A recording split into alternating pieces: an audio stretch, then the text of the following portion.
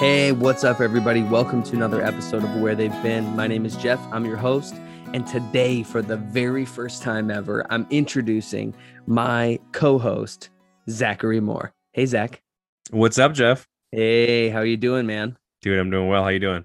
Doing well. I'm excited. We just sent your episode out last week, and it was only a minor failure. So we're just going to go ahead and keep moving forward.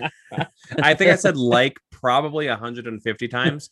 And I feel like if you edited that out, it would have been about 45 minutes instead of an hour and 45 minutes. So it was fine. It was a good time. I'm just whatever. I'm a 10-year-old girl, It's a good time. Oh my goodness, dude. No, I'm excited to have you with me in the intros and the outros here on the podcast. It'll be a lot less lonely, and then I'll have more accountability to not do as many, takes. Is that what they call it in the acting world? Takes? I think so. We can get one of those things that go slap down. Yeah, the takers. That's got to be called something. Slap card? The action hitter. I mean, it's something. If they get paid millions of dollars, it's got to be called the action. It's got to be called something cool. You know what I mean? Like, not the takes. I feel like it's right on the tip of my tongue, though. Anyways, this episode, we're going to be hearing from my good friend. I get to interview my friend, Mackenzie Gimbin. And I really love this episode. I know you did too. Man, I can't wait to talk about it. So without further ado, here's my conversation with Mackenzie Gimbin. Maybe we can walk that road again. Take a little time to sit and listen. Maybe you can learn from where I've been. From where I've been. From where I've been. From where I've been.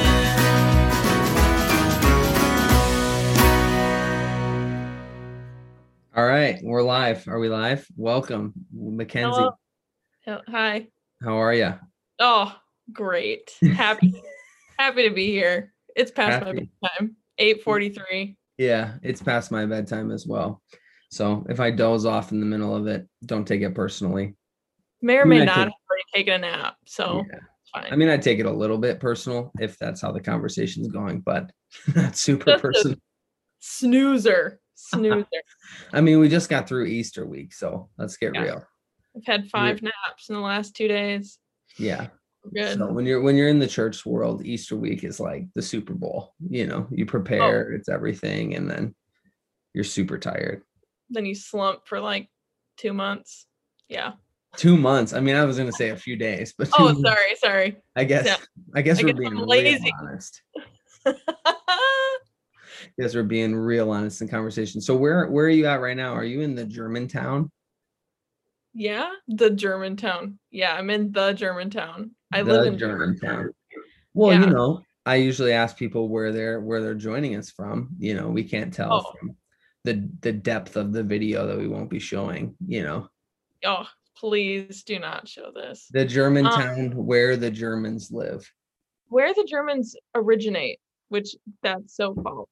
But yeah, Germantown, Wisconsin. That's how you know someone's not from Wisconsin.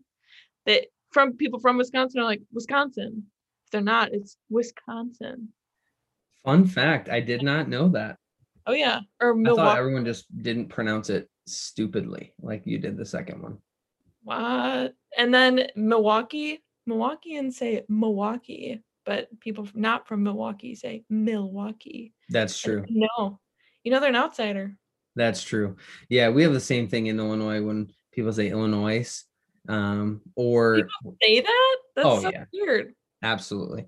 It's like, did you not learn your states in high school or junior high or definitely not? Definitely college not. That they're teaching you. Yeah, and then we have a city near us, Joliet, but everyone calls it Joliet. Oh, I mean, you could see where they would go there. Maybe. I guess. Joliet, whatever. I hate cities. Oconomowoc. Oh, I was like, are we going straight to Japan here or what's happening? Where are we? Still in Wisconsin. I mean, I know you got that Ko-Fi account. I feel like that's like, what is that? Japanese or I'm super confused. I think people just like want to be cool with coffee and they were just, let's call it Ko-Fi, Ko-Fi. Is that for real? The reason it's called that? I think so. Like, oh it's just goodness. It's for buying people coffee. Like it's like people donate $5 and buy an artist a cup of coffee or whatever, air quotes. So yeah, to support the artist. Really? Mm-hmm.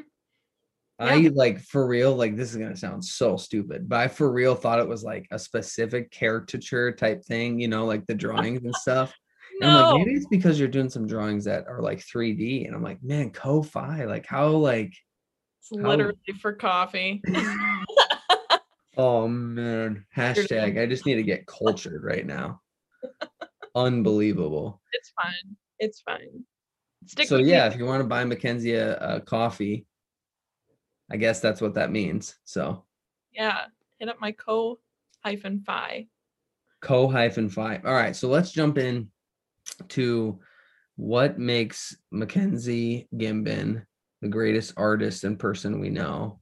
Ugh. And starting at the beginning of life. Let's just go to the beginning. No, I feel like we could. The beginning of life. The beginning of life. The first breath. Oh, wow. No, not at first breath for real. But yeah, I mean, I guess if you want to. This is a long form conversation. So wow. Well, first breath. My mom is very artistic. So like oh my gosh, I remember when I was really little, we used to clean my dad's like job that he worked at Waste Management, and we would always help him clean. Like my parents had a side cleaning business. Yeah. And when us kids were done, we would get really bored, and I would ask my mom to draw me a horse, and she literally would draw a horse with a pen and paper, and I'd go color it in with highlighters. Like that was what I did for fun. And then awesome. She would just like draw these random characters. Like one time we were doing a road trip, and I'm like obsessed with Disney princesses. Like I need to meet Cinderella someday, but like growing up, watched the animated Cinderella. And like that was my favorite, like all the Disney princesses. And so for a long road trip, my mom once drew all the Disney princesses, and I colored them in, and they were my like toys for the car ride. Like that was just what my mom did. She decorated our cakes for our birthdays, never bought like a nice one from like the store. Yeah, she always just decorated it. So like Noah, my brother, would get like a Thomas the Tank Engine cake, and I would get my Disney princess cake or My Little Pony. Like she just always did that stuff. So I just always grew up around that. And my mom would like make us do like quiet time in our room, alone time in our rooms, and we would end up usually like writing in our diary or journal for boys, or like we'd end up drawing or whatever. So she would do that. Oh my, what else? Oh, we would go on like nature walks.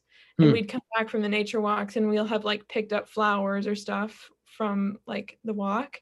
And then once we got back, we'd watercolor whatever we picked up on the road. Like she just always incorporated art. Dang, wow, that's so interesting. Yeah. I mean, she also knew that like learning an instrument was really good for like development of like your brain. So she started all of us on instruments when we were 4. So I learned the violin, my brother learned guitar, stopped playing guitar, picked it back up, and now he's like a phenomenal guitar player. My second youngest sister, Savannah, started playing guitar, and my youngest sister played violin. So we all kind of picked our instrument. And then my mom noticed that I would sing along to every Disney princess movie, obviously. So I'd be singing I'll Make a Man Out of You from Mulan, or Wish Your Heart Makes, in all the things. Just so classic tunes. Those are some bangers. Let's get real. Honestly. So I would always be singing to Cinderella and Mulan and Sleeping Beauty and all that stuff. So she knew I was a singer too. And then I make up my own dance numbers, because why wouldn't I? Yeah. So I would do dance performance for my parents all the time in our living room. I'd just twirl and jump off of the table for no reason. So do you feel like creativity was something that was like created in you, or do you feel like it was like a natural thing that like your mom just kind of helped along the way? Do you know what I mean? Like, do you feel like you, when you were like doing these things, you're like, yeah, this is me? Or do you feel like it was kind of because of her help that's why you got a passion for it, or a little bit of both? I think it was definitely like stewarded with her. Like she just pushed all of us to grow in whatever we got excited about. So she would have us try things, and even if we weren't good at it, she was always super like, this is amazing. But then at the same time, Mackenzie, an artist knows when to stop. I would do a project and I just wouldn't quit. I would keep adding new things. Kenzie, a good artist, knows when to stop. So I don't know. She always did that. And every single one of us, I mean, we all grew up to kind of be fearless when it came to art. Sure. And my dad always was super, super, like, he wasn't the one that was the artistic one, but he was always really encouraging. Like whenever he would hear me sing, he would cry, or like, gosh, I just have the most talented kids. So we just grew up where my parents encouraged that so much in us, and always made us feel like we were the best when we like weren't, but we always had that confidence, which was, they totally instilled that in us. Yeah. So fast forward, I played violin until 8th grade, but I hated it. I hated practicing so much. So I sang because that came way more naturally to me. And I was, oh my gosh, I remember walking by the room where everyone was auditioning for Oliver in 5th grade. And I was like, I'm not going to sing for real, because if people hear me sing for real, they're just going to laugh at me. So I like would always, like, even in church, I would just like fake singing. Cause one time I remember singing for real and someone turned around, looked at me, and turned back around. I was like, oh, I messed up. So I was like, never again. I'm hiding it under a bush. Oh no. Yes. And I just like, I was like, this isn't going to come out. So anyway, I was auditioning for Oliver and I sang for real. And she was like, oh my gosh, you can be a chorus member. And that was, wow, yay. Yeah. No role, but whatever, it's fine.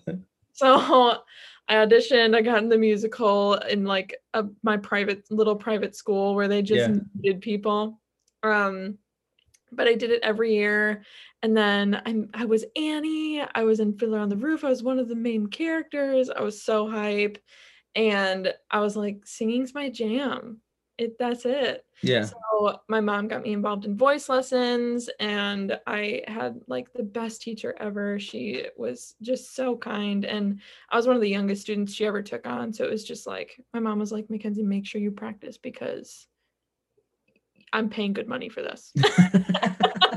And knowing me, like, I just hated practicing. I hated all that stuff. So I was like, yeah, sure. And then I'd practice on the 20-minute drive there the next week. But that's all of us, FYI. I mean, I had the same exact conversation. I wanted to be on a traveling soccer team, which what a mistake for a guy my size. But my dad was just like, listen, this soccer team is astronomically expensive. If you go on this team, you will practice every single day. And if you don't practice, I will freaking beat you. And I was just like, yeah, I'm not going to play. So I literally just didn't even play. So yeah, I totally can understand what you're saying right there. It makes total sense. Oh, it's the worst. Like, no thanks. But anyway, so what was I saying? I did singing, and I didn't practice for a long time, but I was like learning opera music and singing in Italian and Latin and all the and all the while singing on the worship team at my church and in the choir and stuff like that. And so I was like, oh, this is really cool. Like, I'm able to use my voice and still be involved and not like be an usher or something. So I was like, I love singing. I love doing this. So I figured that was just going to be my career. Like singing's the move. That's my artistic outlet. That's where I'm the best, you know? So I got all through high school and did choir all 4 years, was in voice lessons still through high school, did musicals, landed the leads. I was like so proud of myself. And went to Whitewater for 2 years. I auditioned and got a scholarship, and I was like, this is it. So what did you get a scholarship for? And we're talking about Whitewater, Wisconsin, correct? Yeah, University of Wisconsin, Whitewater. Okay. I auditioned my senior year and I got like I think it was like a couple $1,000 scholarship for vocal performance. So really? Yeah. That's so cool. I didn't even know they gave out scholarships for that. Yeah, it's not just for sports. No. I was thinking like sports, but like academics and stuff like, yeah, that's true. And I didn't get nothing for sports, trust me. But yeah, just typical jerk response. It's not just for sports. Oh, you have to care about us theater people. Yeah. Us thespians. Isn't that right? Value. No, but even in high school, I did like it's called the Wisconsin State Music Association, WSMA. They have like a state honors choir and they have like all these competitions. And I think my junior year or senior year, I auditioned for like a full ride scholarship to Madison. And I was like, I think they take like the first 10 applicants and I was like, probably like 20th. But a bunch of people like rejected the full ride scholarship. So I was like a candidate for a full ride. Dang. But I didn't take it because I was a stupid 16-year-old. Don't tell my mom I said that. She like so regrets the fact that I didn't take it. She's still mad at me. So Kathy, if you're listening to this, please skip the last 15 seconds. They just don't rub it in my face. Okay, and not to throw any shade on the vocal artists, because like, let's be real, between sports and actually learning how to do something with your voice, one is much harder, and it is not sports. Let's just get real. Come on. Yeah. Well, we work hard too. Oh, for sure. Yeah, it's just a different kind of workout. I mean, it is abs and trust me, I was out of breath. Someone was like, hey, try this like singing exercise. And I'm like, I can't breathe. I'm going to die. Like I remember after vocal like lessons, I would be like winded and sweating. And she's like, that's how you know you're working well. I'm like, get out of here. Like I didn't come here to work out. I came here to sing for an hour and leave. I just imagine this lady with like a stick and she just smacks you in the back of the head anytime you hit a bad note. She had a Polish accent. Oh, she's wonderful. Oh my God. Awesome. She's wonderful. That's amazing. But anyway, yeah. So I went to college for it. I was at Whitewater for two years. 2 years. And I was like just living my best life. Like I was living the college life. I thought it was so cool and realized so you're living the party life. You're living the dream. I was like, I'm going to have the college experience. I'm so cool. Like, I'm going to go have fun. And it wasn't fun. Yeah. I realized. So I like broke up with the guy I was dating. I just totally 180'd my life because I knew like I wanted something more than just, I knew I didn't want to sing opera the rest of my life. Like that was not what I wanted.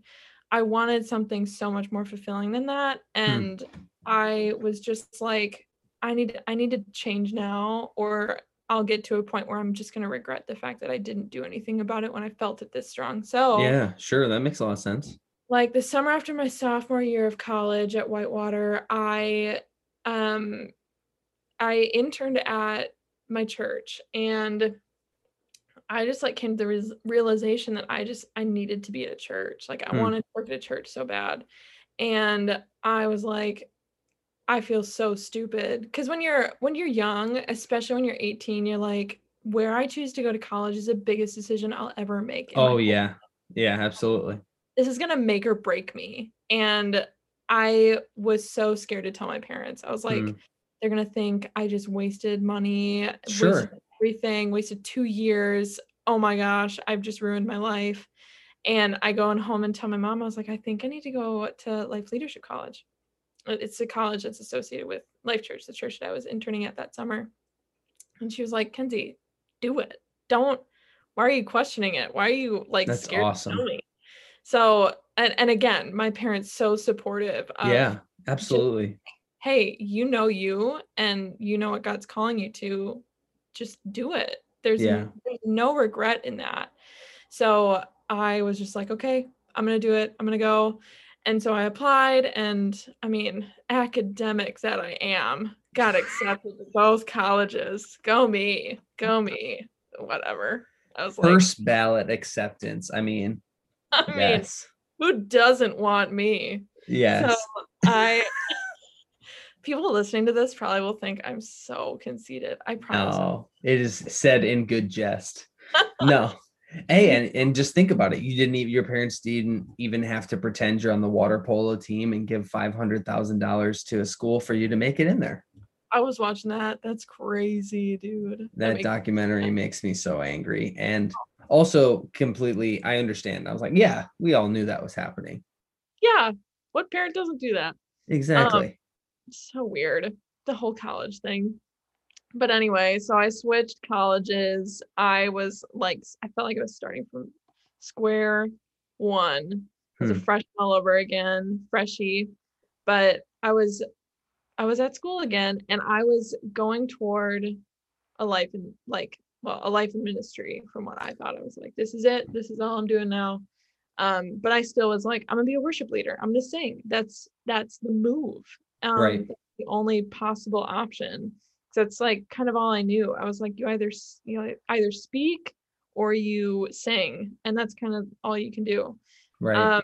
But my freshman year, I got crazy sick. Like I was working 25 hours a week at Starbucks on top of like full-time school, on top of interning at the church. So I had no days off. I was just wiping myself out, and I got a cold, and it progressed to like pneumonia. I didn't catch it. Yeah.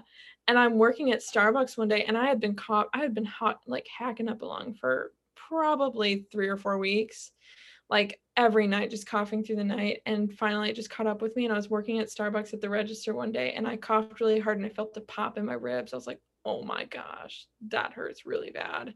And I'm 4 hours into my 8-hour shift. I'm like, I go to my shift. I'm like, I think I need to go. Like, I just popped something. They're like, just get through the rest of your shift, and then you can go to the doctor. I was like, okay. Okay.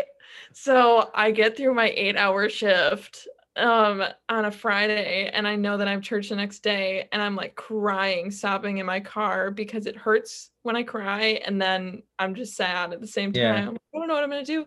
So I like rush myself to urgent care, and I'm sitting in the parking lot waiting for my mom because I'm not really an adult and I need my mom with me at the doctor. And I was like, Mom, I don't know what to do. So we go in there, and they take an x-ray. They're like, you dislocated cartilage in your rib cage. You can't talk a lot or sing a lot for the next like 2 weeks, and you need to be on bed rest. So I was on like crazy medication for like for 2 weeks. What did you have? Like walking pneumonia or something? And then you just coughed? Yeah. Well, I had bronchitis that was in early stages of pneumonia. And so I was on like antibiotics. I was on steroids. I was on like cough syrup with codeine. I was I was on like 4 different medications, and I thought I was gonna my mom was like, Kenzie, you're calling in this weekend, or I will call in for you, and I will quit your job and quit school for you. I was like, okay, Mom, I'll be fine. I'll call. But I'm such a people pleaser, and I was like, I can't say no to anything. And if I learned anything from that experience, it was like, you need to rest. Yeah. You need to rest. If you do not take that time, your body's going to catch up with you. Yes, it will. It'll kill you. So I like called everyone and like sobbing. I was like, I'm so sorry. I think I'm dying. And obviously everyone's like, okay, please sleep. And so I'm like at home recovering, and I still can't sing. And I'm like, I need some kind of creative outlet. So I started drawing, and I was like, I'm not half bad at this. I'm not great at it, but I'm not bad. So I started doing like little handwriting stuff and all the little calligraphy that was super big back then. It was like all the faux-ligraphy and stuff. And I wanted to put it on my computer. So I was like, I need to figure out Photoshop. So I like talked to a few people and had some people teach me Photoshop, and I showed the Daniel Laux, who was previously on this podcast. Shout out D Laux, D Money. And I showed him, and he probably didn't say anything at the time. He was like, "Oh, nice." I just gave you an offhanded, sarcastic comment of, "Well, that could be better." Yeah, probably. Yeah, I don't even know. But he was like, "Oh, she's trying Photoshop. Nice. Well, how about you try some more projects?" Didn't really give me anything, but was just like, "Yeah, keep practicing." Like, probably not expecting anything. And I'm like, I will. So I 10,000 projects later, and here we are. I just work my freaking fanny off and like learn Photoshop and learn how to do quotes on Photoshop and make random little happy Thanksgiving graphics. And like, I just kept doing it. And finally, Daniel realized my talent and, and was like, "Oh, she can actually like do this." So I'm still in my freshman year and like putting in work, learning these programs, which like Photoshop's a beast. It's a hard program. And I just worked at it. So you're just like 95% self-taught then, basically. Yeah, I'm 100%. I didn't even take a Photoshop class in high school. Really? Yeah. I was gonna say, because it is a beast for sure. Like I've tried to do some stuff, because you've actually been the creator behind all of the podcast stuff, but I've tried to do some stuff and sent it to you, and it's just not easy. Like, holy cow, it is a bearcat. It is. It's like, it's tough. YouTube was my university. University. And there's so many resources out there. It can be really overwhelming, like knowing where to start. But I realized that, like, especially in college, I was like, I just need to do an internship. So I went to River Valley Church and I interned there under Tissel Patel. He's like one of the most incredible designers I know, just extremely talented, and invested so much time in me and showed me Skillshare. And that's where I learned Illustrator. It's where I learned InDesign. And just like, I grew this huge love for learning those Adobe programs and just a huge love for design. And ever since that, I've just loved design and all things like creating, especially digitally. I think it's just so crazy how far art has progressed, where it's like, it doesn't just have to be the traditional paper pencil. It's not boxed into that anymore. It's so much greater than that. And I think I've just realized that there's so much beauty in the world. Yeah. And not everyone sees it right away. And that's what the gift and the burden of an artist is to see that beauty and help make others realize it. And that's been my mission. Even in just working in the church, I think like we're the creation of the ultimate creator. Why aren't we creating the most beautiful things that the world's ever seen?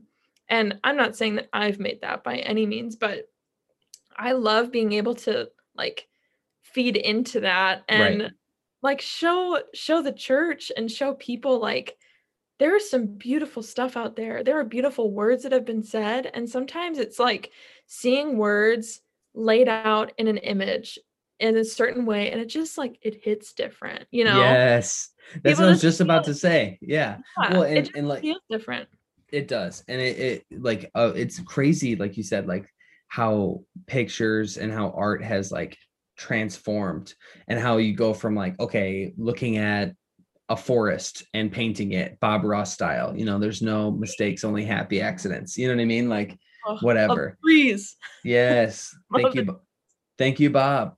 Or whatever, or pencil, but then like where it's going now. And it was crazy because I think you're right. Like when you look at something and when it's like sharp and created well, it is different than something that you're like, yeah, this is just kind of thrown together. Maybe they're even like the same color scheme, they have the same elements, but just how they're like placed matters so much, which is so crazy that like that little like, and that eye that I think that people who have that design eye and that creative eye see is just so different than even something like me, where I'm looking at something, and I've said this before to so many people, like, yeah, I know it looks good or it doesn't look good, but I have no idea why.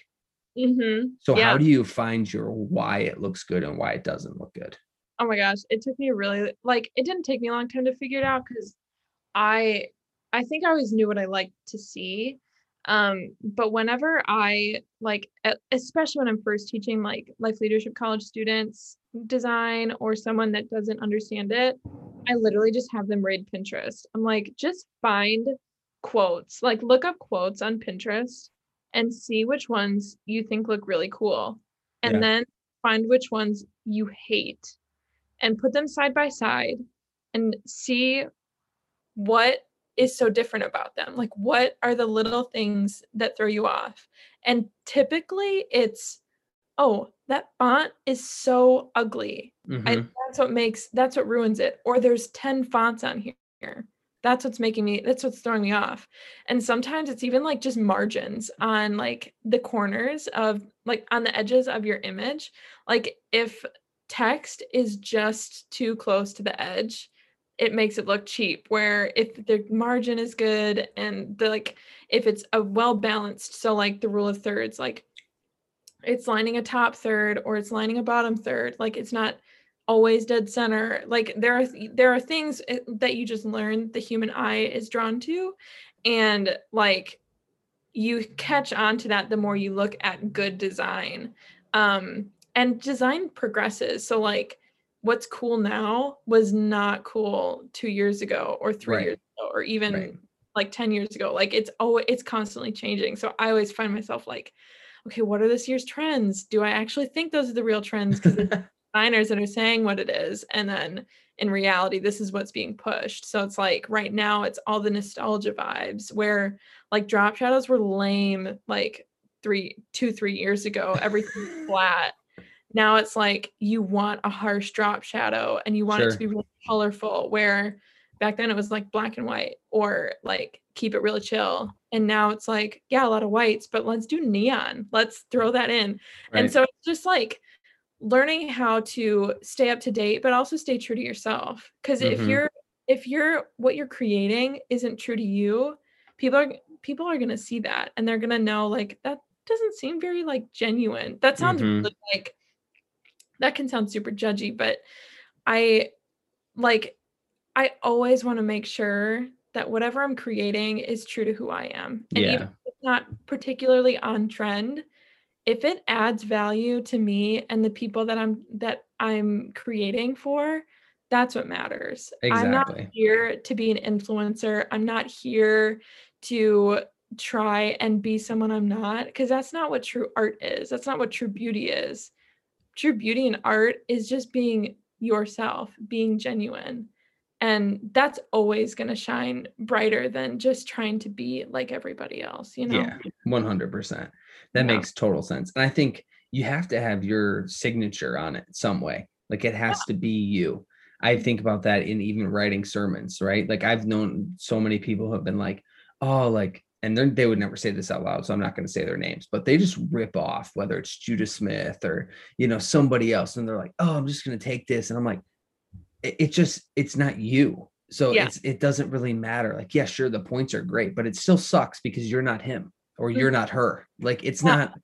So just be you and add that signature to it. And so whatever you're creating, I think that makes a lot of sense. And like you said, like, I don't think I could put it any better, but I think like the true beauty is found in you being genuinely you. Like, that's so cool. And it's interesting that you said that, because there's like a science to design, but there's also like creativity into it. So there's like formulas that you need to follow, but within those formulas and within those guidelines, you have the ability to create. And so there's like a small window of where like, this is great. And that's what changes a good thing from a great thing. Well, yeah, it's knowing where to bend those rules. Because if you just bend them, then like there's no intentionality behind it. It's just that I saw someone else do it. It's never going to make sense to you. It's not going to make sense to the people viewing it or hearing it or whatever. Right. But if it makes sense to you, you're like, this is why I'm doing it. This is the reason. Then typically people will catch on. And if they don't, and you explain it, they're like, oh my gosh, yeah, that makes sense. Yeah. But to your point of like your own signature, like that's not going to come immediately. No. Like, if I realized through like my art, like it takes so much time to become you. And it's so frustrating because you want it to be you immediately. You want it to be perfect. At least for me, like I am a perfectionist to a T. And I started like illustrating, and faces are freaking hard to draw. And I hated drawing eyes because like they were so bad when I started drawing them. Like so bad. I was scared of my drawings. Josh was scared of my drawings. My husband. He walks in. Whoa, what is that? He's like, Kenzie, that's some uncanny valley. I was like, oh no. Oh no. That's not good. That's not what we want. I'm deleting this right now because I posted on my Instagram. I'm like, well, I just need to get rid of this immediately. Oh man. But like I think there's just something to be said for overcoming that fear of the failure and just the frustration of not meeting your own expectations and just coming to that wall again and again. Because after a while, it's going to get so much easier, but you need to get through that fear and that failure to finally reach that success and like the joy of finally like arriving to a milestone. Because I don't think we ever arrive in art. I don't think we'll ever reach the pinnacle of success as long as we live. And I love that because that like, isn't that life? Like we're never gonna be exactly who we think we want to be because sometimes it changes who we want to be, the artist we want to be, the person we want to be, the spouse we want to be, friend we want to be. Like that bullseye is always changing. But I think there's so much beauty in the growth and the constant struggle through like right who I am, but I'm gonna get there and I'm just gonna take the next step. And each next step is so cool and it's so fun. Yes, I love that. That's awesome. That makes a ton of sense. I think what you're saying. And it's like when you look at it as that process and it's like progress. And I'm just kind of moving through this. I want to go back to one thing you said, like that the first time you were singing that you saw someone turn around in church they're like, gave you that look. So what is the process of overcoming, like, just for purposes of this illustration, like that look in whatever it is, maybe it is singing or maybe it is like art. Like, have you had a struggle with like, hey, I need to overcome this insecurity? And if you have, then how do you kind of fight through that? How did you battle that?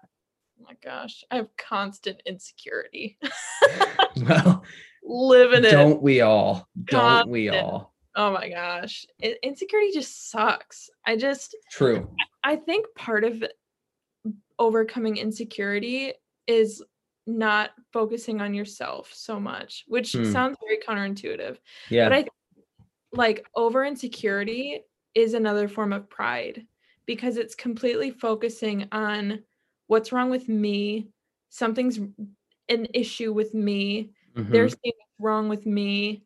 It's always this is what's wrong with me.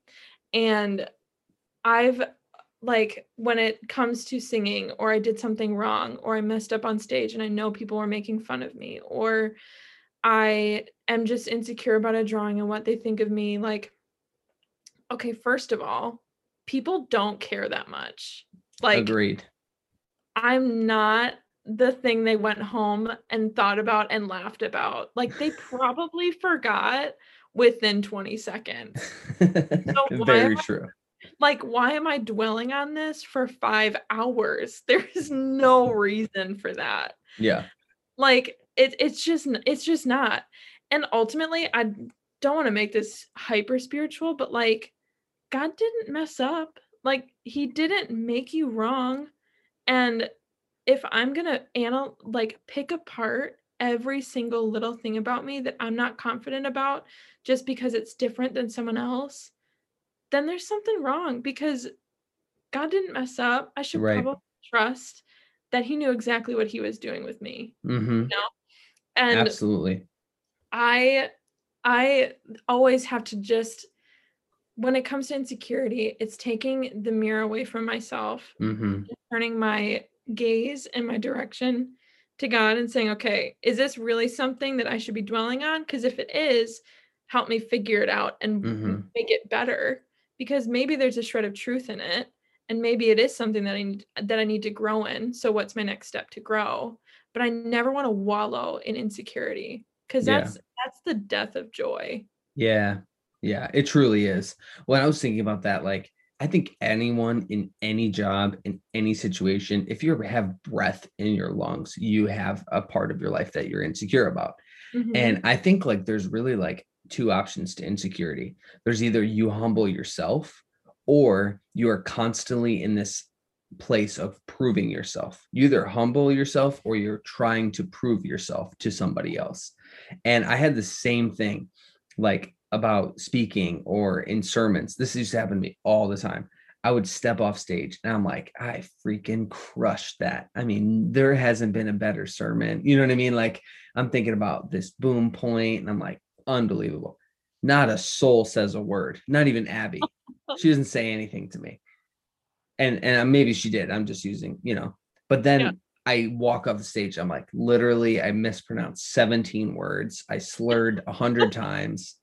I don't even know what my second point was. I forgot it. And then someone comes up to me with tears in their eyes. Oh man, the Holy Spirit spoke to me. I'm like, this is just, get out of here. This is ridiculous at this point. And it's a practical joke in my mind that God plays with me, because anytime I walk off the stage, I think I did good still to this day, 7 years in, not a soul. Anytime I'm like, that sucked. Someone comes up, I think that changed that point. And I'm like, okay, I get it. Like we all go through that like humility. And I think what happens sometimes is when we don't choose to humble ourselves, like you'd have, where you're like, you know what? Yeah, they're not thinking about me. What you do is you're constantly trying to prove yourself. And you're like, no, you go back to, no, I am valued. No, I am good. No, watch me here, see me there. And we end up going down roads and trying to prove things to people who could care less about us. Mm-hmm. And that's not why we're here. Like, that's not the purpose. Like, I don't know. I just have, like, I almost said I love thinking about myself, but like, speaking of humility, I love thinking about myself. I am the most humble of anyone, but no, like, I don't know. I think it's so easy to get wrapped up in that vortex of thinking about yourself and thinking about how good you are or how bad you are. But I love the C.S. Lewis quote. It's humility isn't about thinking less of yourself. It's just thinking of yourself less. Yeah. So it's like, my focus doesn't need to be on me. Mm-hmm. I can think about the things that I can improve on. Like, I don't think that's ever bad. Like, it's good to be self-aware. It's good to understand like what you're great at and what you're bad at. That's okay. But I think when it becomes like the only thing you think about, that's when it becomes so unhealthy. Mm-hmm. And I'm just so thankful for people in my life that keep me in check. Like my mom, number one. Like if I'm on either end of the spectrum, she's like, Mackenzie, do not undersell yourself. You know who you are. Mm-hmm. Or Mackenzie, pride comes before the fall. So I have my mom is just she's wonderful. Just knows how to knock you down and build you right back up. Build you right back up. Yeah. I love it. But it's so important to have those people in your life, because if you don't have them, you'll just get so stuck in the constant just picking yourself apart. And like the social media world does not help at all with that, where it's constantly make this better about yourself, improve this about yourself, especially for women. Like I know there's definitely the men stuff, like men deal with this too, but there's so much of like, you need to stay beautiful and here's how, and you need to stay like this, and here's what we can do to fix it. I'm like, I didn't even know that was a problem. Now I'm all concerned about my stretch marks when I like didn't think they were an issue. Right.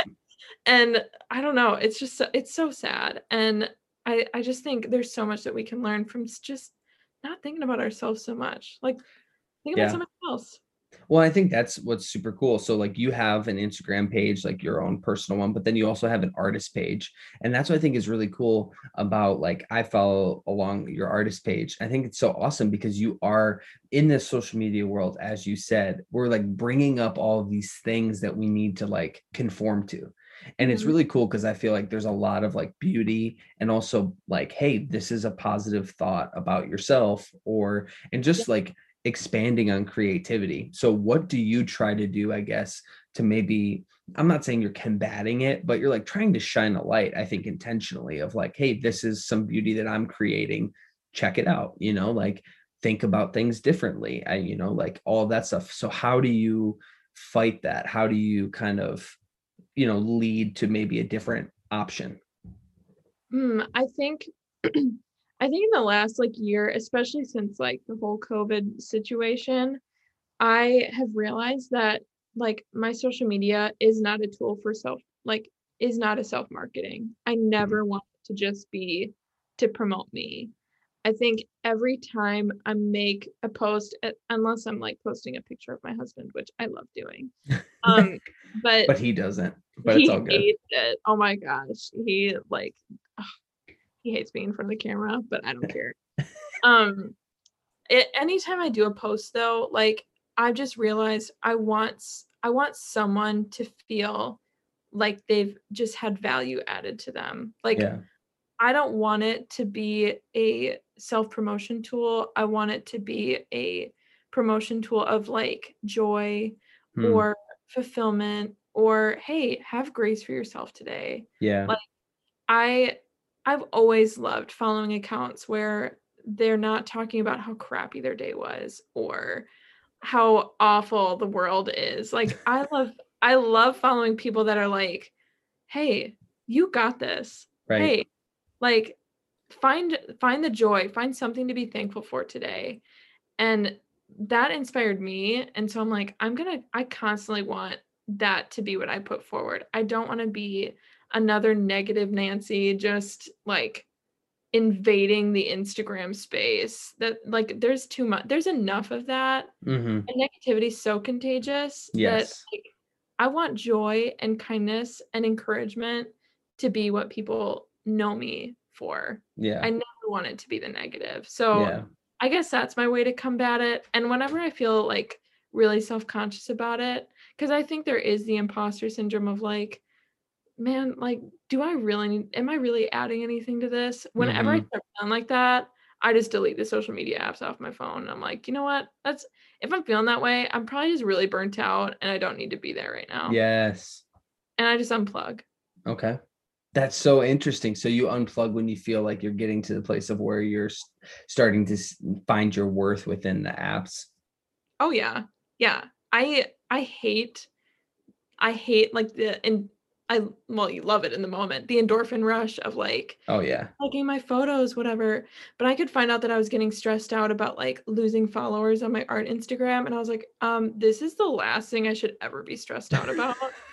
I'm deleting this. I'm done. So I'll delete it for 3 weeks, not post, and Instagram punishes you and doesn't show your stuff. So I'm like, whatever, I don't even care anymore. Right. But like now I just post because I'm really excited about my art and what I'm creating. It's not because I want a fan base or a following. Right. You know? And that's the beauty of it, is it's coming from the genuine who you are with the intention to help people find some beauty in the creativity of who they are.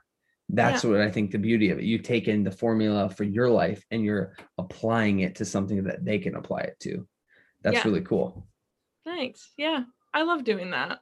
I don't know. I love encouraging people. That's just fun. It's just nice. So you think that's one of your like gifts? You like to be encouraging to people? Oh my gosh. That's like, if I could make that my job, I would.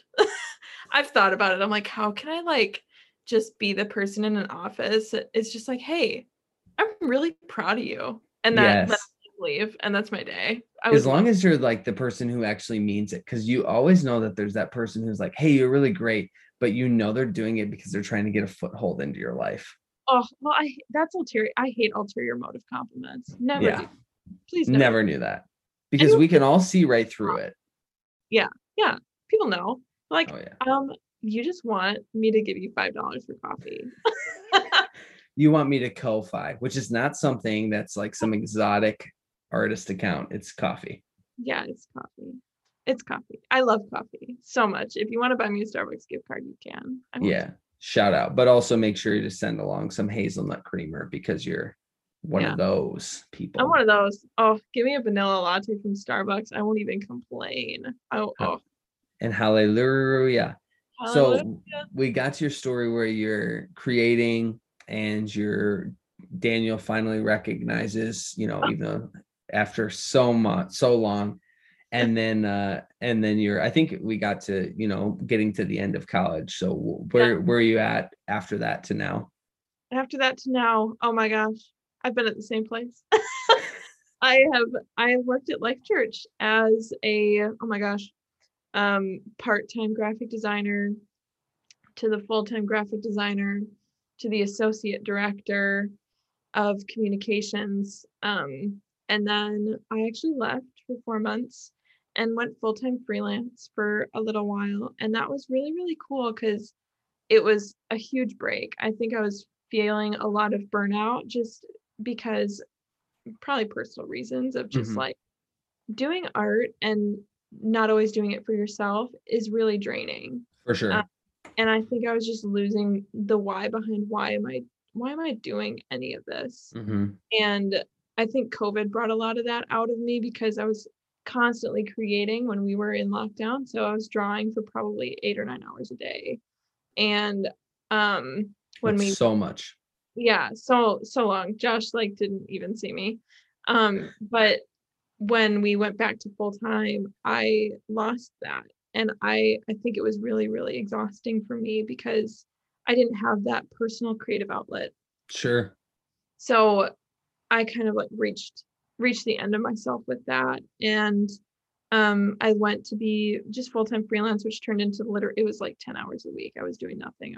I was like a stay-at-home wife, and it was the best thing ever. But and I still felt like I was called to the church. And so went back full-time at Life Church, and I'm now the creative director of communications at Life Church. And I love working in the church. I think there's just so much to still be done. And absolutely, yeah. And I think I've just realized that now, being back in this role full time, I need to make things for me. So whether it's reading a book and making a quote graphic out of it, or it's a one-off illustration randomly during the day, I need to make for me. When I start to feel that, I don't want to make anything anymore. Because when you reach that point, it's because you've just exhausted the part of yourself where you can just create because you have the raw skill and the time. But I just know I need to pray, I need to read a book, I need to listen to music, and I need to make for me when I reach that point, because then finally it gets those gears going again of the creative mind. And that's when I'm like, okay, I can go for another 4 weeks now. Right. Yeah, you got to find the things that are filling your tank so that you can do the things that you have to do, That makes a lot of sense. Yeah. That's awesome. Yeah, I think crushing it in anything creative, and also, still vocally, it's just we can pull you off, the bench at any point, and then just rock and roll with the leader of Annie and Thespians United, and just unbelievable. Yeah, well, I still drive out. Josh, so my husband is a production guy, so he runs sound and stuff. So him and I will drive up to our Appleton campus. We were going up 3 weekends a month, so an hour 15 minutes every Sunday, and now we still go up about 2 weekends a month, and it's so fun. So I still get to sing. I didn't drop it completely, but right. Yeah. And, to just say he's a production guy, he is the production guy. Let's get real. The guy. He's crazy smart. I don't know how I hooked him. Actually, he's one of my favorite guys, because when he says something, it'll sometimes just take you're he doesn't talk very often. But when he does, you're like, what in the bejesus did you just say? Like he just will just come up with something and you're like, holy crap. Like you're so when I'm smart. sitting next to Albert Einstein this whole time and you're just sitting here making coffee for everybody. This is unbelievable. I know. He's so good. He's so smart. Yeah. He takes things apart, fixes it back up, and you wouldn't have known it's broken. He like I know. He's doing that on his for his job now, right? Through his Insta. Yeah. I've seen some stuff that he's posted and yeah. Phenomenal. Yeah. He's phenomenal. We're a power couple. It's fine. Yes, you guys are awesome. How long have you been married now? I should know this because I was at your wedding. Yeah, you married us. Oh my gosh. I don't even know. I feel like it's like a year and a half at this point, right? It's a year and a half, yeah. We started dating summer of July 2018. We started dating. We got engaged February 2019, so 7 months we were dating. And then we were engaged for 8 months, got married October 2019, and we've been married ever since. Incredible. Yeah. October. Yeah, that's a great month to get married. That's me and Abby got married on the 19th of October. That's so wonderful. Wait, I think Noah and Josie got married then too. Yes, I think so, yeah. Just crazy. October, the best month to be married in. Truly. Also the best month to be born in because that's my birthday. Anyways, shout out, humble brag. So you've been talking, I've thought probably 100 times about some Enneagram personality stuff. So What one are you? Because I feel like I'm trying to pin it down in my head and I have no idea. So yeah, I'm a 9-wing 1. 9-wing 1. Yeah. Interesting. I'm a crazy peacemaker, dude. Yeah, well, obviously we know that with the people pleasing. Oh yeah, people pleasing crazy hard. I like hate conflict. I have grown in that though. I have gotten way better. Like now I can finally tell the waiter what I want. So now I've grown in the conflict so much that when someone's fighting, I don't run out of the room crying. I just slowly exit out of the room. I moonwalk away. Yes. Yeah. Nick Miller, moonwalk away. Hey, this is 2 episodes in a row now that we're talking about New Girl. Holla. I love New Girl. I think I've watched it 3 times. Oh yeah. Unbelievable. So 9-wing 1. Okay. Interesting. And then the 1, I'm like the perfectionist in me for sure. Like yeah. Big time. And like my 9 and 1 compete all the time because the 1 in me is like be constantly productive, like just get it done. Yeah. The 9 in me is like I need to sleep for a week.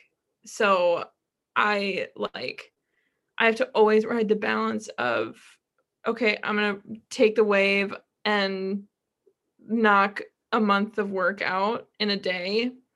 And then I'll sleep for 2 weeks and not care and be like a mega sloth. Because that's the 9's like identify as the sloth. Oh, yeah. Or just be like extremely like productive, but in all the wrong things. Like exactly. Procrastinating productive. Where yes. Yeah, that's so me. That's so interesting because you have those 2 things that are fighting one another, the sloth and the perfectionist. But it makes sense. Like, okay, if I'm trying to be too perfect on Instagram, then I'll kind of lean on my 9 and I'll just delete it and hang out for a few weeks. Then I'll come on back. I got no shame in that game. I'll archive that crap so fast. No shame. Okay, so I was just listening to this thing from the guy who has written all of the books on the Enneagram, Ian Morgan Cron, and he was like, basically, you can choose from any number you want at any time.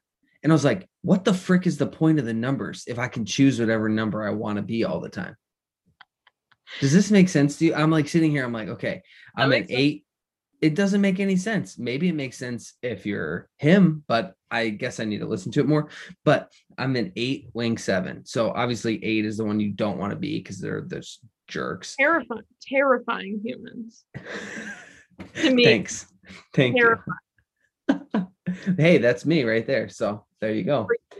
Please never yell at me. Please. Terrifying humans. Oh yeah, they can be. We can be. And but no, then the Wing 7 is like the life of the party, like Bob Goff. So goofy. Yes. But so I just want to like prove that I'm the best. So 9s. Humble brag. I heard it. Yeah, humble brag. I swear people are gonna think I'm like the most conceited human being. I'm sorry, everybody. I'm not. Please get to know me better. But the 9. So I heard this once. I don't even know if this is true, but I'm gonna believe it. The 9s, you know how they're at the top of the thing, like the crown or whatever. Yeah. The pyramid. It's a pyramid scheme. Yeah. Pyramid. Yeah. Enneagram's a pyramid scheme. They make no money. So, so what 9s are, they're like the crown of the thing. So they empathize so hard with every personality that 9s are constantly mistyped because they're like, oh yeah, I can relate to that. I would do that. That makes sense. So like I had the hardest time typing myself because I would like type myself as a 2 or a 4 or a 6, never an 8. But wow. I'm not intense, dude. I'm not like that. But like never could type myself. But 9s just like we get everybody. We're so we so empathize. Yes, that is so true. Okay, that makes a lot of sense. And also to bring back New Girl, you remember when Schmidt walks in and he's like, "Don't mistake my tone because I'm filled with waters of rage." That is me 24/7. Don't mistake my tone. I'm filled with waters of rage. But all this to say, my wife, Abby, is an Enneagram 9. So I know she's like the Enneagram expert, the resident Lister House Enneagram expert. And basically we have conversations about the Enneagram. And then I pawn them off on the podcast as my own conversations because she's much smarter than me. But as she was saying this, that the 9 has like a factor of all of the other numbers. So they are the like people that you just naturally gravitate to because they can empathize with everybody. I mean, that is crazy to me. Yeah. We're the perfect creative because we can empathize with all the feelings. That's true. All the feels. But also the perfect creative because you fit the stereotype because you can jump into a sloth and not do anything for 2.5 weeks. Yeah. Don't come at me like that. I don't like just that. Coming super hard. I mean, I feel like call myself a sloth. Don't you dare call me a sloth. Don't you dare. I didn't. I said I was just explaining vernacular here. I'm like traumatized from my childhood because sometimes my parents would be like, Kenzie, you're so lazy. Like, why are you on the couch all day? I'm like, what? Get off me. I just want to sleep 5 days. Leave me alone. I just went to school and slept on my desk for 5 whole days. Like, what do you expect me to do? I never slept in school. Never, ever. I couldn't even sleep in study hall. I was such a good student. So freaking good. I forgot you got a scholarship to Whitewater and Madison at the same time. Yeah. So yeah, that's true. You got to be smart to get into Madison. That's true. I didn't get into Madison. That's why I didn't get the thing. So. Oh, so it really isn't on you. It wasn't your choice. So your mom can't be mad at you. Yeah. Yeah, Kathy. Yeah. It is not your choice. Not my fault. Exactly. Don't put that shame on me. Yeah. I'm trying to just be my genuine self here. Don't put my shame on me. I wasn't denied. I was waitlisted from Madison. That was like ultimate shame at Homestead High School. Was it really? Kinda. Everyone from Homestead goes to Madison. That's like the cool place. I went to the Joliet Junior College because you didn't. Yeah, that's true. Because you don't have to take a test to get into it, and it's cheap, and you can get your generals there. I was thinking of this earlier. Did any of your generals from Whitewater transfer over? 45 of my 60 credits transferred. Okay. That's huge. That's awesome. Yeah. But like, I had to retake math. That sucked. Yeah. But you took math at like a Christian school. So like, it's what are you talking about? No, I didn't. I went to a public high school. No, I'm saying like at LLC through SAGU. Oh yeah, I cheated through that. Yeah. You just no, like I at North Central, like I did all my generals at Joliet Junior College, and then when we went to North Central, I had to like retake everything. Nothing transferred.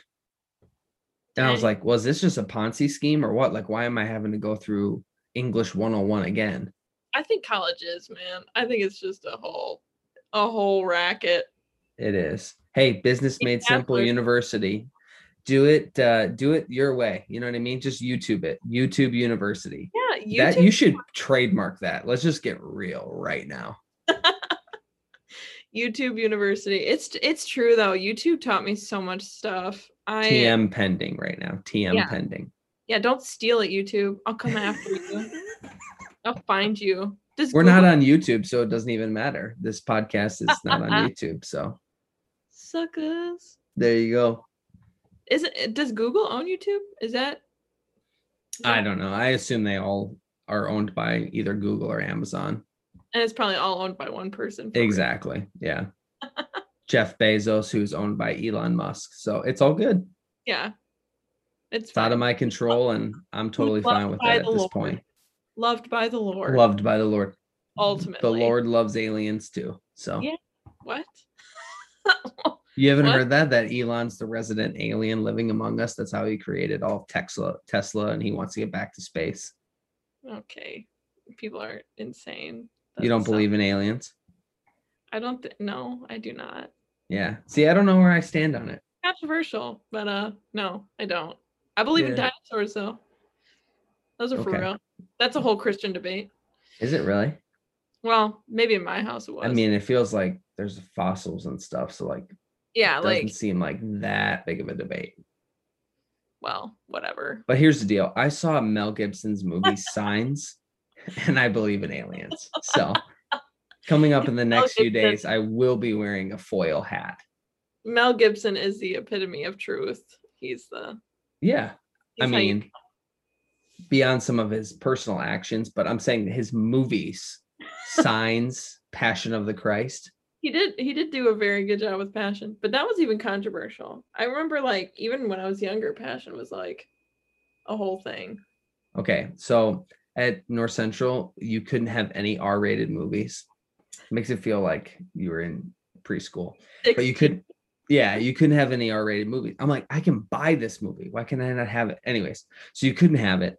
But we used to always make the excuse, I don't have any R-rated movies. The only R-rated movie I have is Passion of the Christ. Yes. And then you just hide, Goodfellas in Passion of the Christ because you wanted to watch it. Oh, heck yeah. I remember in LLC, like we couldn't watch R-rated. Well, maybe we could, but like it was strongly advised against. But like Noelle Miller, she was like, but you guys can watch The Patriot. Like that was the one. Another Mel Gibson movie. Mel, we love you. We'd love to have you on the podcast. Yeah. Maybe not, I guess. No, he'd be cool. Yeah, you're right. No. He'd have some stories. Yeah. War stories from Passion. True. Passion of the Christ. Yeah, that's true. Yeah. That's true. Well, hey, thank you so much for taking some time and chatting. This has been an absolute blast. And I really hope that people think that you are not arrogant, because you're not. I mean, just a little bit, but we're working on it. We're praying for you. We have a fast that's from noon to 1 every Friday that we're trying to really. If you think I'm arrogant, please don't tell me, because I'll probably cry. No, absolutely. No, I appreciate you. Thank you for taking some time. And it's been a blast. I can't wait to continue to watch your artistry and beauty continue. Everyone should go follow you. And man, this has been a blast. Can't wait to hang out again. Heck yeah. Where They've Been podcast. Hey, thanks for listening to another episode of Where They've Been. Man, I love that conversation. Man, so good. So good. Yeah. Man, how Mackenzie just shares her story, such a powerful story, talking about how creativity was really like cultivated in her from an early age. And she's truly one of the most creative people I know. She actually created the graphics and images and the quotes, and she's talented. She's awesome, helping me with everything for where they've been. This would not happen without her support and help. And it's so cool to see how her parents kind of cultivated that in her, and she's passing it on to LLC students, to anyone she knows, and through her artist page. I just love her authenticity. And how she said one thing that I thought was super powerful, and then I want to throw it to you to see what you thought. But she said, like, I realized that my Instagram is not for self-promotion, but I want to like shine a light in the world. I want to shine some positivity, some authenticity. And I just thought, like, man, that's so powerful. That's such an incredible way to use social media. I love it. Yeah, man. I love that with that authenticity, she brought out the vulnerability as well, where she was basically admitting her own pride with a lot of her struggles that she was going with. She said that over insecurity is about pride. Yeah. And to me, I thought that hit the nail on the head. Like I had never looked at it that way before. Right. And just when she tells her story about her life, and then just talking about, like, what is it? Like, most people don't care. Like, unfortunately, it's just the way it is. Like, most people don't care. Like, we're so over insecure because we put ourselves on a pedestal. Yeah. We don't want it to get knocked down. And so I loved how she basically made that like real life. Like, this is my story, and this is how that's played out. Exactly. You know? Yeah. No, I love that. And I know for you saw the C.S. Lewis quote. And so, so good. The C.S. Lewis fan that you are, you have all of his books, including the Space Trilogy. Oh, so good. I mean, I want to kind of taper the C.S. Lewis talk, because I'm sure the listeners will hear about C.S. Lewis from you, and probably every single it'll come episode. Up, probably. We're going to have to cut it out in post, but I like how I said in post. In post. Yeah, that's just GarageBand on my computer. Honesty, vulnerability. That's good. Vulnerability. Oh my goodness. But man, thank you again to Mackenzie for being on the Where They've Been podcast. Real. She's an incredible human. We love her. We love Josh, her husband. And if you want to follow her, you should follow her on Instagram and Mackenzie Gambit. She's got an artist page as well. Ko-Fi apparently just means buying coffee. So, buy her coffee. So good. Yeah. Who knew that? Who knew? I didn't know it. Did I didn't until you over clarified it. No. Yeah, exactly. Like I had no idea. There's things that exist. It's great. It's awesome. So make sure you go and follow Mackenzie. It was just an honor to have her on the podcast. And before we leave today, we want to introduce just a new segment that we're calling Where They've Been Good News. Just good stories around the world. We're just going to end every outro with just an uplifting story from around the world that maybe you haven't heard, and just share it. Just maybe share a little bit of the story, the heart behind it, just to really, bring some light and bring some joy into this podcast. That's what we're all about. We love telling stories. I believe there's power in story. I really do. I think you have a story to tell. Every single person listening to this, your life is powerful. It has meaning. It has worth. And so I just want you to know that. We want to share a story. So Zach's he did the research on this one. He's going to share the story. It's from Seattle, Washington. Well, Jeff, first I want to ask you a question. Yeah. What would you do if you randomly found $10,000 on the side of the road? Yeah. See, this is an ethical question. It's an ethical question. I'm not sure. I mean, it's like, what do you do? What do you do? But I mean, I guess you give it back. You find the person and you give it back to them, right? That's a question when people are going to be listening to this. I think that's real talk. Well, like you said, come out of Seattle. There's a guy that his name was Michael King. He ran into a situation where he actually was the one that lost this money. Okay. Basically, he had to take out some cash from the bank. We've all been there. Yep. And he took it out, and I don't know why, your brain would necessarily go here, but he left it on his bumper, and he forgot, and he drove away. I'm telling you, we were talking about this before, but like he left it on his bumper. Like what? Like, was it in his wallet? Does it say? It actually does. It does say it was in his wallet. It says because, because $10,000 seems like a lot. Like there's not, that's a lot of money. That's so true. Like he's got to have a George Costanza size wallet, like a triple quarter pounder. You know what I mean? He didn't before that. He definitely did. He definitely did. Right. Just leaves it on the bumper. So, he leaves it on the bumper. Yeah. And drives away. Yeah. He drives away. So of course, the wallet might be heavy, but it wasn't that heavy and it fell off. And, well, there's this good guy. So if you hear this from Washington, if you know Steve Harrison, he's a great guy. Basically, Steve Harrison, he was driving the opposite direction, and he actually saw it. He sat on the ground, he picked it up, and he realized, oh, there's a ton of cash in here. He actually counted it. It was technically $10,003 because there were a few ones in there. And He picked it up, noticed there was an ID. Okay. And for him, the choice from what he said, what he told the reporters was, hey, I know what to do. He said, I never took seriously the notion of keeping it. It's just simpler to do the right thing. Wow. And long story short, he connected with the guy. He found out obviously where he lived and all his information and returned it. And unbelievable. Yeah, the guy didn't give him any money, but he did give him things like homemade applesauce and homemade jam and things like that. So hey, come on.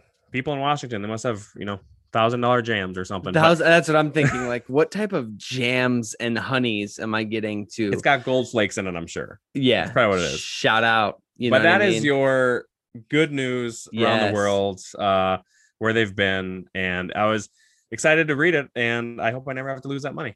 Yes. Let's hope if you ever have that much money. I don't know if I've ever even seen that much money in my life. Not in cash. Yeah, exactly. Definitely not in cash. Well, obviously, because we're not, Bond villains who walk around with $10,000 in our wallet. Anyways, thank you, Zach, for sharing that. Thanks, Jeff. Thanks, guys, for listening. This is another episode of Where They've Been. Love y'all.